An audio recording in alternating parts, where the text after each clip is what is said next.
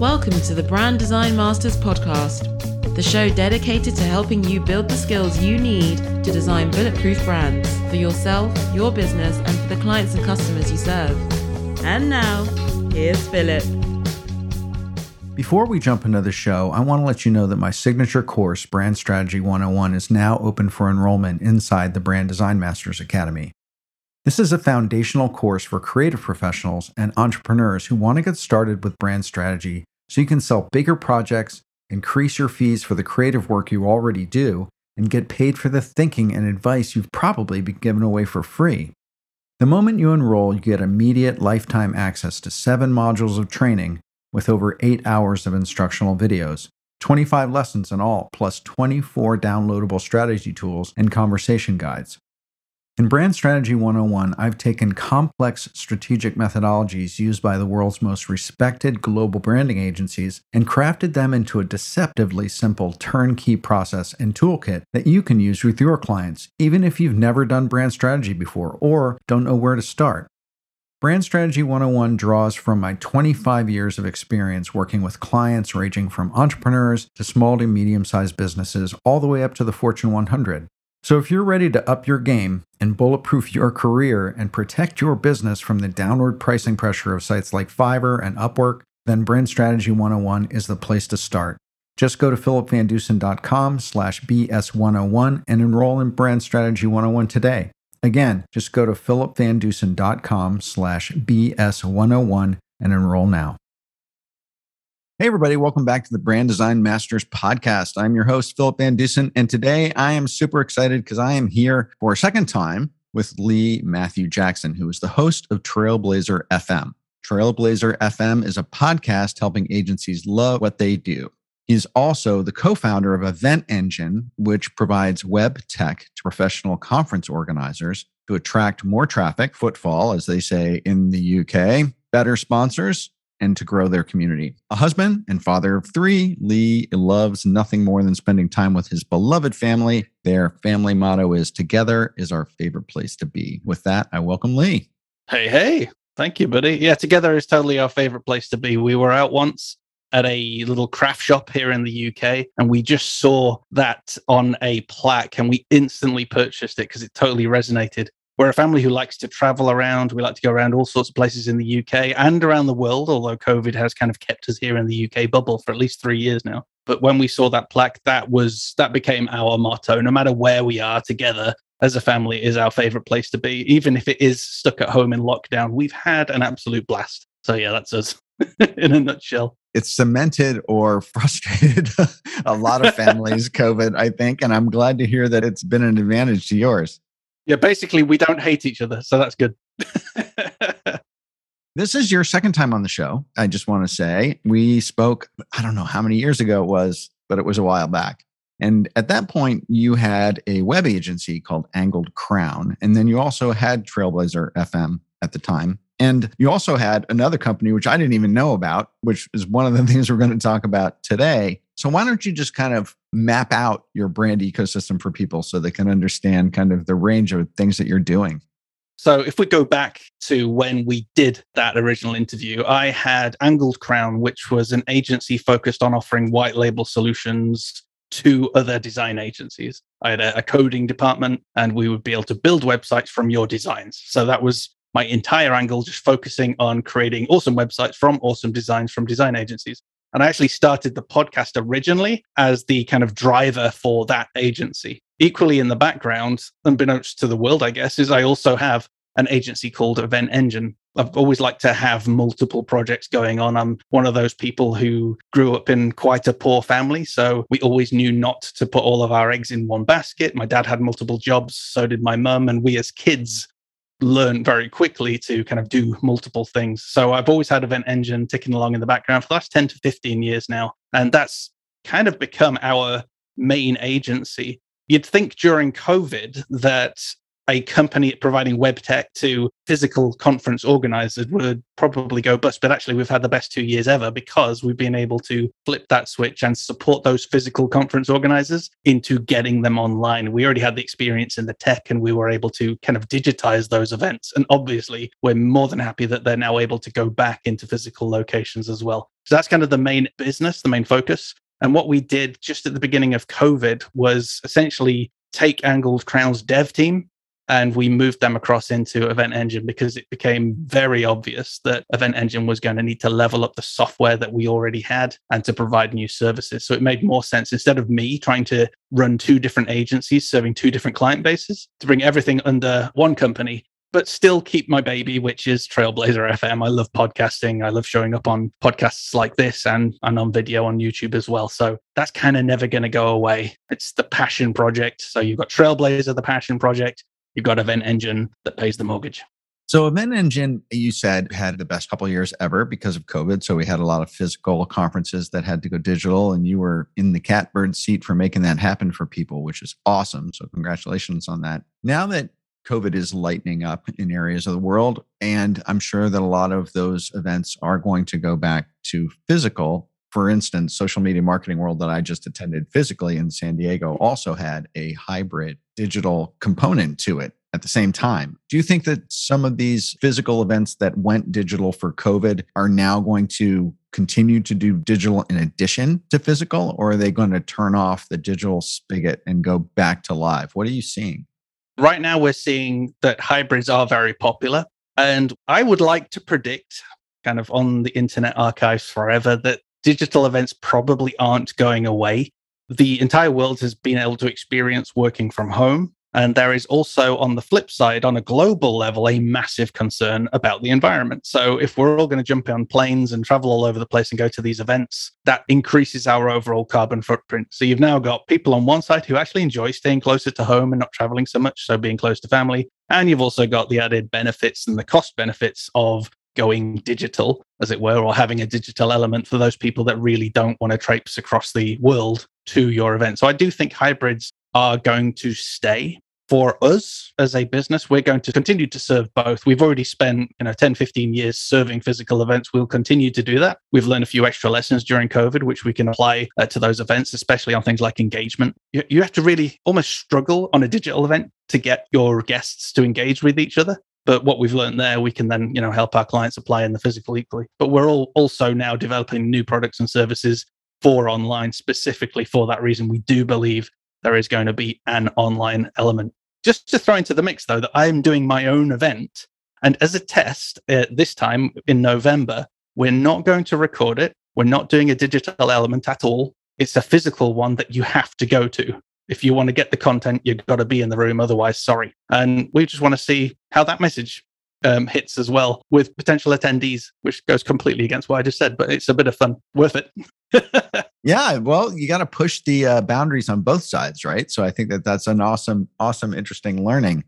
One of the things you said that kind of piqued my interest was you struggle to get attendees of digital events to engage. And I've been a member and attendee of a lot of digital events and also a guest speaker at a number of them.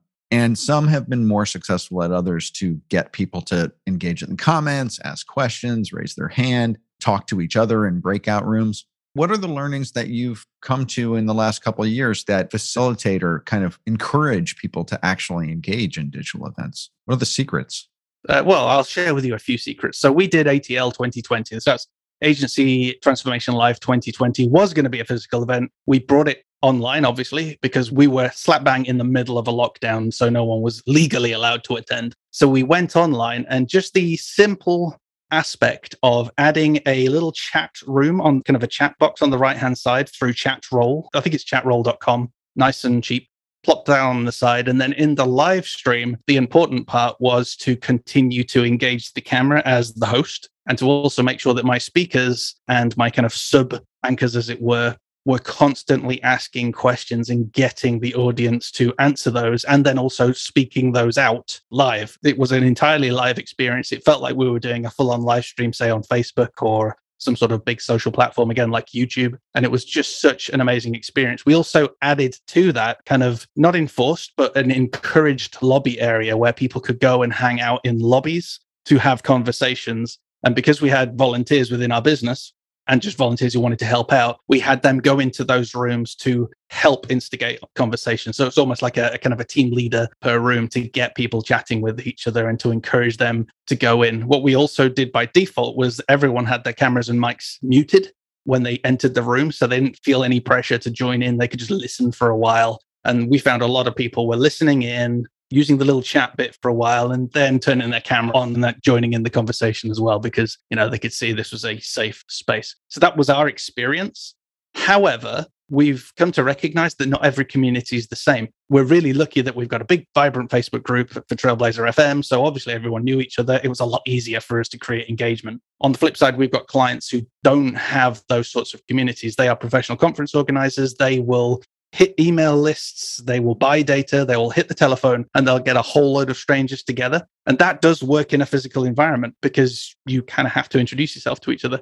On a digital event, you don't really have to. You can hide behind your computer, you can kind of work with the event open on a tab. So trying to encourage people in a digital event in that sort of community is a lot harder. You can still do a few of the things that I said, the chat, encouraging people to have conversations. What we kind of found worked best, at least for those digital formats, instead of having unique tables or unique breakout rooms, just to limit it to 2 lobbies where there would be a representative in each lobby. And we would encourage people during the coffee breaks to go and have a conversation in there and meet new people, etc. We've not tried any high-tech stuff. We have tried those networking apps that you can get, and people were just being automatically paired. So, for example, I won't mention any names, but there is a very big event platform that's like worth 4 billion or something ridiculous. And they do this kind of random matchmaker where you end up having video conversations with complete strangers. And we've heard a lot of negative feedback that that's not really been helpful to people. It just enforces you into a room with someone who might not even be relevant. Uncomfortable. Exactly. Just awkward. So we just figured we're not going to go out and out on our client events to force people to engage, but we're just going to give them lots of these opportunities. And of course, trained our clients for when they're doing their live streams to continue to encourage participation, ask questions, answer questions, or go into lobbies at set point to offer their experiences. Equally, we did the same with sponsors as well for all of those events. So the sponsors that have their own booth. And of course, you encourage things like, hey, number 1 sponsor, please show up. That would help, because a lot of sponsors don't show up on the events you and I attend. It's annoying. You go into their lobby, there's no sponsor there. So there's no one to talk to. But also then have a few offers, a few things that people can do. Maybe it's Q&A, maybe it's competition, etc. Just to get people into your room. Quite a few of the WordPress communities do that really well. In some of the WordPress events that I go in, you'll have a sponsor in there and they'll be playing a spin the wheel game, or, they'll be doing a little mini micro talk or giving away some free content. That's a few of the things we've learned. Unfortunately, I guess the short answer is it is different for each type of community and also for the personality of the event organizer themselves. Not everyone is as chatty as I am or as expressive or can get people talking like maybe I could or maybe you could or, I don't know, Gary Vee could, etc. So put us on a level of Gary Vee there. Did you see that? You, me, Gary Vee? Yeah, we can put us in the same room. I'd have to seriously up my F-bomb game. I did a nap after talking to him. So some of the conferences that you put on are not like just design and marketing sort of conferences. It could be engineers and aerospace, right? So, those different categories and different sorts of businesses definitely bring with it a different personality type. Pharmaceuticals, medical, we've done them all. Well, not all, but we've done many of them. Right, exactly. We just don't do adult content. So that's the one line we draw. We don't do those events. One of the things that we talked about before we went live was we were going to call the show Pivots and Pirouettes, right? So we're going to hold you to that. You have had and have a number of businesses that you are running concurrently. And one of them, when we last talked, was Angled Crown, which was a web design agency. And you have taken your people and the force behind that, and you kind of have moved it over to Event Engine. Talk a little bit about what brought that pivot on and what it felt like, what worked, what didn't. Because I think it's really important for people to hear that businesses aren't always static. You experience feast and famine. And sometimes the famine gets to a point where it's actually pointing you in a new direction or giving you an inflection point that you actually will, leverage into a new business. So talk about Angled Crown and what happened there. So the weird thing is Angled Crown was actually still very, very successful. The reason I kind of say from pivot to pirouette is I guess a pivot is somewhere where you kind of completely change direction. And a lot of the time a pivot is because of some kind of often quite negative force. Maybe there's a huge recession globally and you have to pivot. That's exactly what we did in 2007, 2008. We had to pivot. The direction we were going was not working. And if we didn't change direction, we would have gone bust.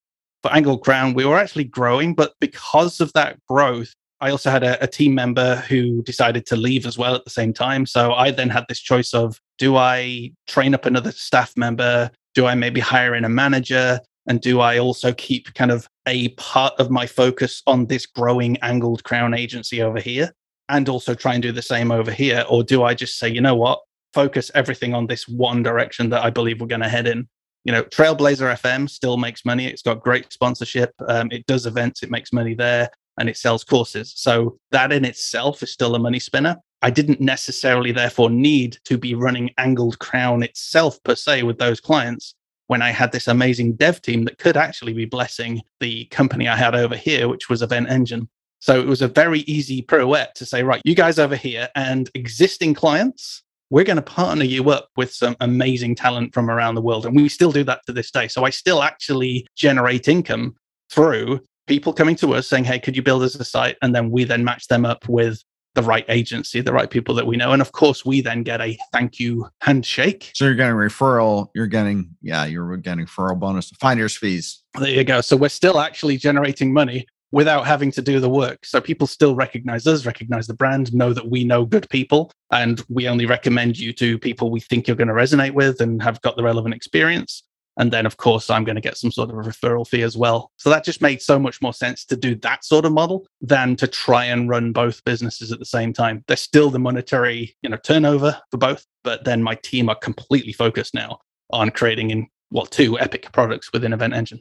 So the work that you're doing with Trailblazer, you say it's a passion project, and you started doing this while you were with Angled Crown, so it kind of fit nicely in a Venn diagram with that agency work. Is Trailblazer still associated, or does it operate on the same themes as Event Engine? Do those things have the same sort of relationship that Angled Crown and Trailblazer did? Where does Trailblazer fit into your passion world? I'm quite good at separating the two. So my business partner often says I'm very black and white. I can't see gray areas. Trailblazer is this entity that just lives on its own that I work on. And then Event Engine is this entity on its own that I work on. However, it doesn't mean that I don't learn and apply those experiences into the content I create for Trailblazer and vice versa. So as I'm learning stuff through some of the guests on the Trailblazer podcast, etc., or if I'm researching on how to market something for Trailblazer, I'll also say, hey, guys, I've been learning this over here. I think we should apply this to our funnels, or we should do X, Y, and Z in order to generate more business, or we should be increasing our prices because we interviewed this guy over here and holy crap, listen to this episode, et cetera, et cetera. So they do end up benefiting each other. But in my head, I still see them as two separate things, two separate brands. I fully own and control Trailblazer and have a team that help me with that. I part own, as in half own, Event Engine with my amazing business partner, and we're growing something with a large team. So it's two very distinct businesses, both of which no longer take all of my time. It's nice to be able to do a bit over here and then have a team over here to take on a lot of the slack in Event Engine. I used to do nearly everything. I was actually the bottleneck of the business for a long time. This episode of the Brand Design Masters podcast is sponsored by Bring Your Own Laptop. BYOL.me is a top-tier Adobe application video training website featuring Daniel Scott. Daniel's a certified Adobe trainer and keynote speaker at the Adobe Max conference every year. At BYOL.me/Philip, you can learn everything from the basics to advanced aspects of your favorite Adobe applications, all for one low monthly subscription fee. Visit BYOL.me/Philip. PHILIP. Again, that's BYOL.me/Philip. I just know you're going to be amazed at Bring Your Own Laptop's courses.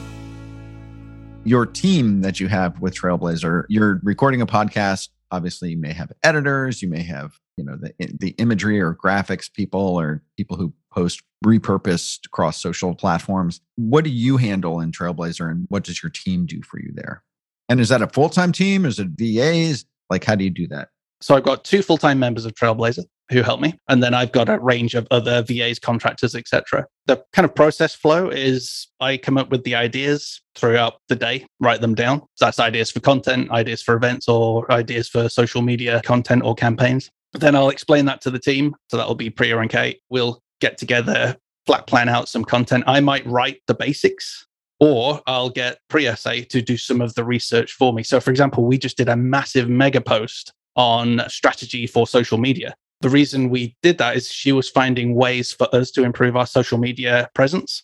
And then we've been able to repurpose that content as a mega blog. I think it's something like 5,000 words or something like that, all in long sections, helping other agencies say, hey, look, this is what we found. We're going to try it all out, have some fun. Hope this helps. So that means not only am I creating a lot of the content, but I can also get people like Priya to do a lot of the research and kind of fast forward the process of us coming up with some of that more longer form content. For podcasts and videos, it's very easy. I just jump on screen or on the podcast, do the performance, as it were, and then hand that off to Priya and Kate, and they do the rest. I might give them a few pointers, but they're very good now at grabbing even those little quotables that I do. I don't have to tell you what they are anymore. Or autograms and stuff. Yeah, everyone's been working with me so long now, they just know, oh, that sounded great. We'll take that. And I'll be like, yeah, they all sound fine. It's very rare do I say, nah, that one doesn't sound very good. So they write your show notes, they pull your quotes, they do all that for you. Hey, and a top tip, we use a little bit of AI to help us. Yeah? Yeah. What is it? So we use ContentBot. So that's contentbot.ai, I think it is. And that allows us to just expand on some of the words. So Priya, for example, is based in India. English is not her first language. So what she'll do is essentially write up some of the notes as best she can, but then she'll feed it through something like ContentBot or Quillbot, I think it's called as well, which will allow kind of the paraphrasing of the content that she's written. So it's in a more kind of understandable format. And then obviously I take it on and I'm kind of the final editor piece where I'll go through, tidy up the content, and then we'll publish that if it's anything that's written at least. I definitely wrote those down. I need that. They're both really, really good. I do need to take myself out of the editing bit, as in the editing of written content. I no longer check videos. I no longer check podcast audio. Wait, how can you not check videos? I spent a couple hours checking videos this weekend and writing feedback about editing and stuff like that. Because my team also is not native English speakers. All right.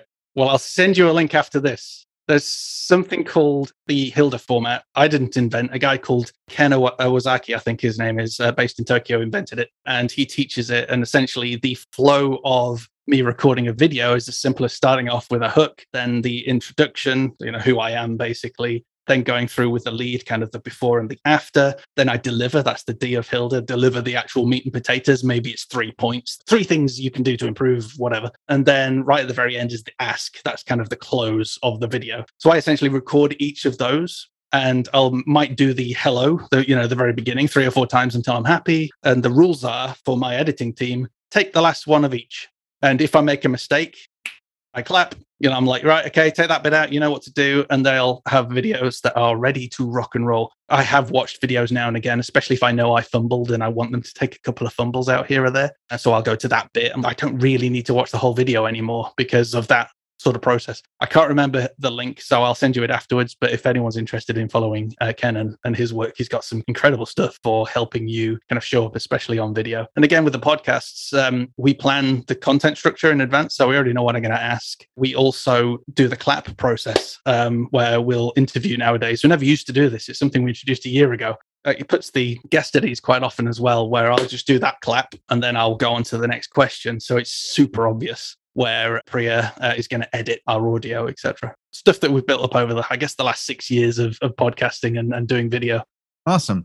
Talk to me a little bit about how you've utilized YouTube in association with your podcast or in association with your businesses, long form to short form to shorts.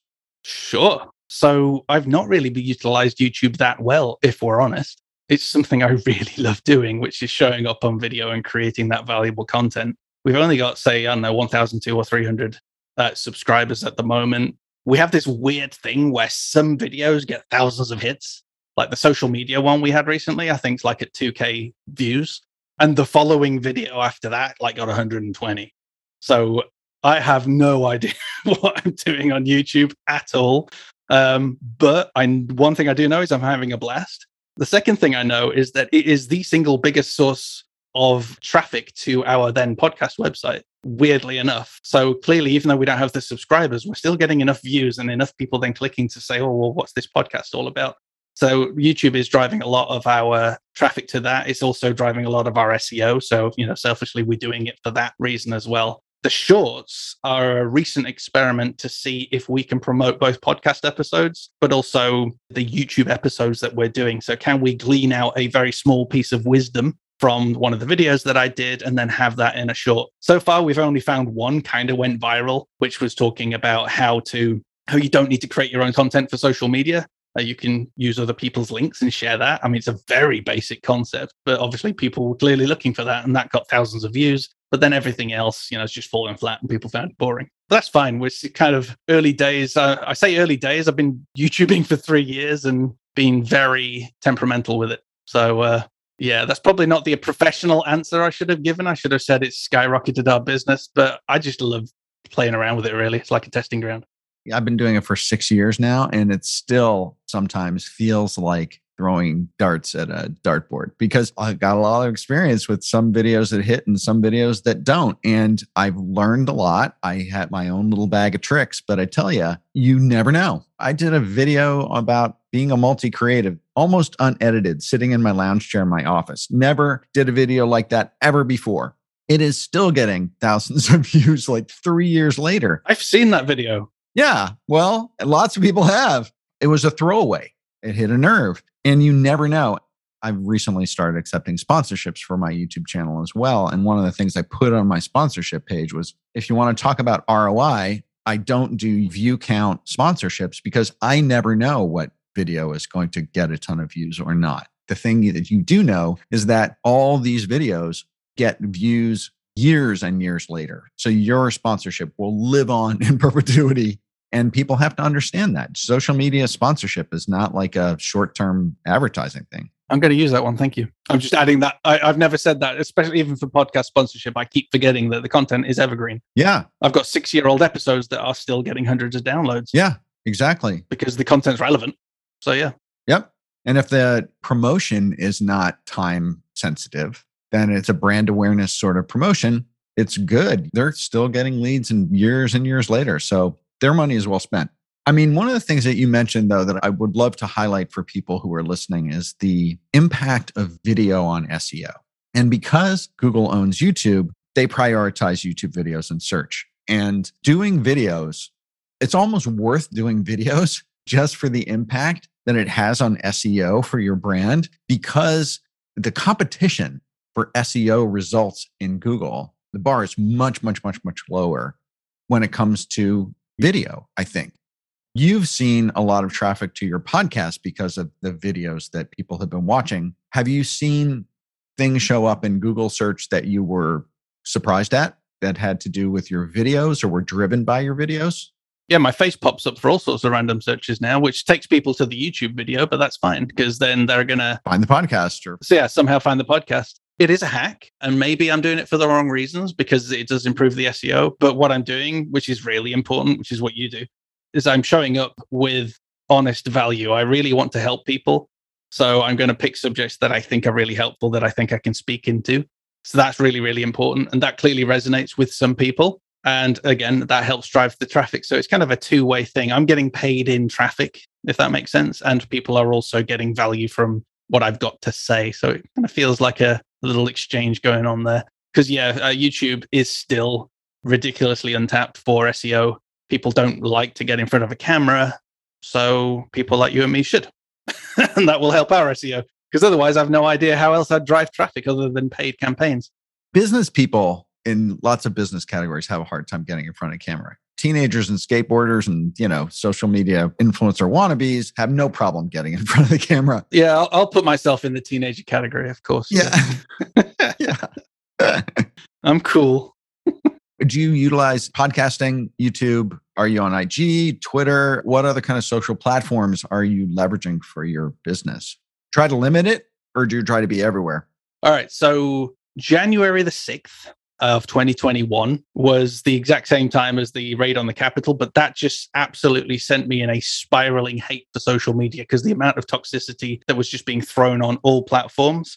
It just sent me in a kind of a depressive spiral. And I've avoided social media, at least on a personal level, for like a year and a half, which also means for Trailblazer, we haven't posted as much because it's just my team posting as and when, with little direction from me, because I've had very little interest in social media. I've kind of seen it as the enemy and just wanted to just forget about it for a while. Needless to say, I am back, thankfully. About a month ago, believe it or not now, I had COVID. And I think the whole idea of not getting COVID for 2 years and it hanging over our family and the concerns we had about it infecting our baby or, my daughter who's had operations, etc. And then it actually wasn't that bad in the end. And we've had it and we can now get out of the house and we're free. It seems to have kind of unlocked something in my brain. I kind of feel like I've gotten out of that depressive cycle. I was saying just the other day, I think I've got my mojo back.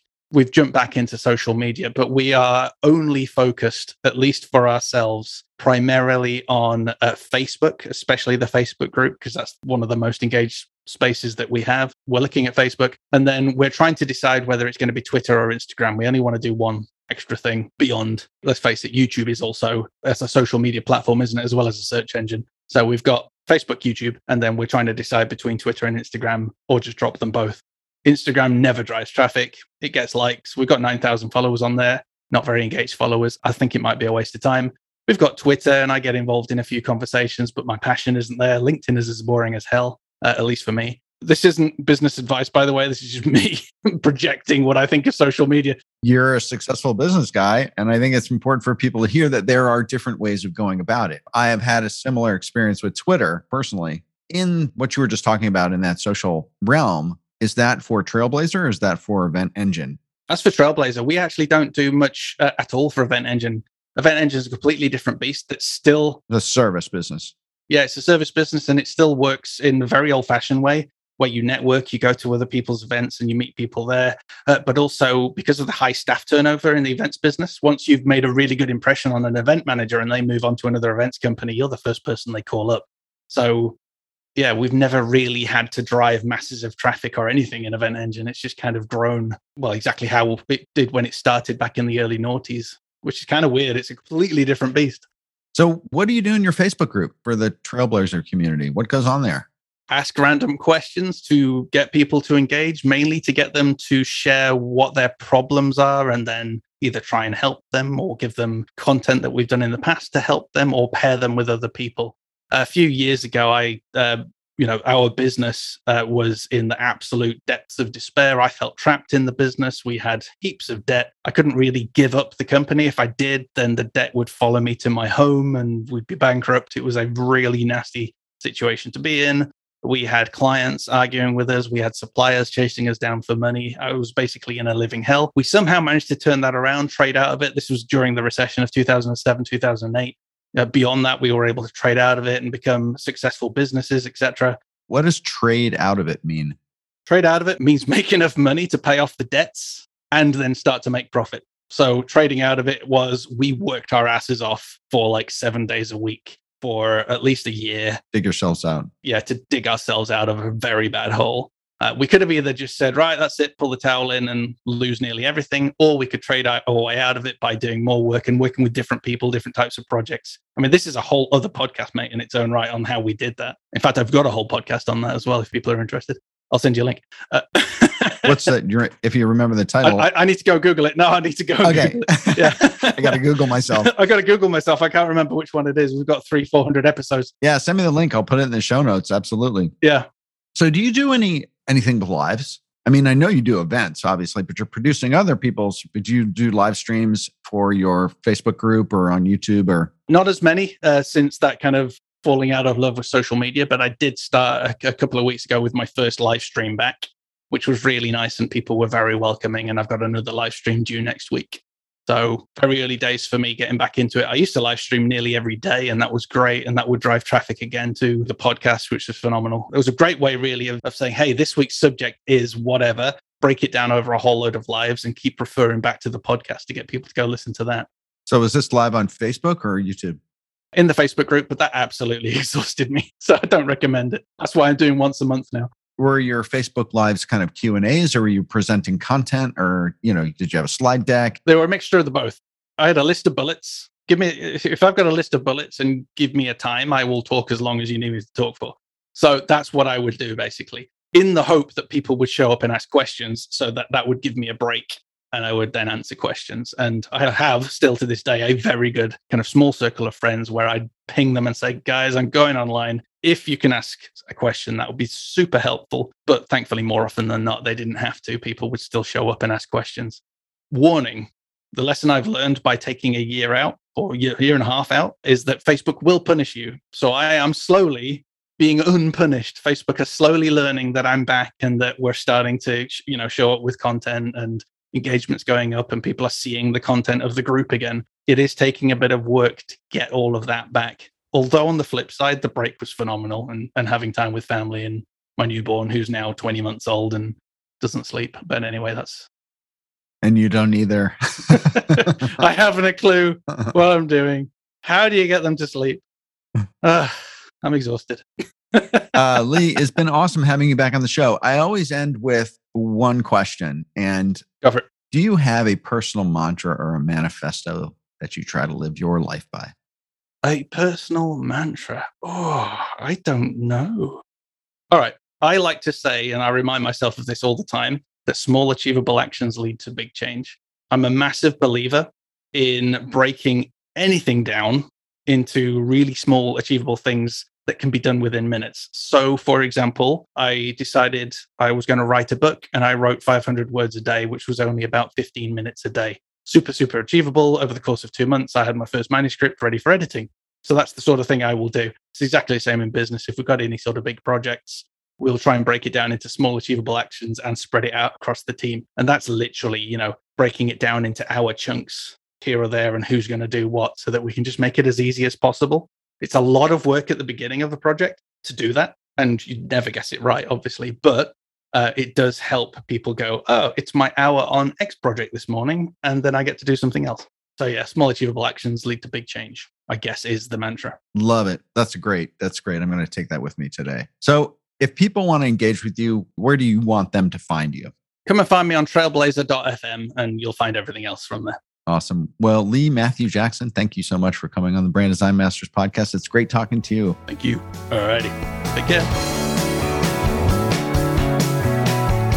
If you'd like to help support the Brand Design Masters podcast, please rate and review us on iTunes or wherever you listen to your podcasts. Also, if you want to stay up to date on all our content, products, courses, and live video shows, head over to philipvandusen.com/muse and sign up for the Brand Muse newsletter. That's where we share all the latest news, resources, articles, books, and videos that we recommend to help you build and improve your creative practice, personal brand, and business. That's philipvandusen.com/muse, MUSE. Thanks again for listening. Bye for now.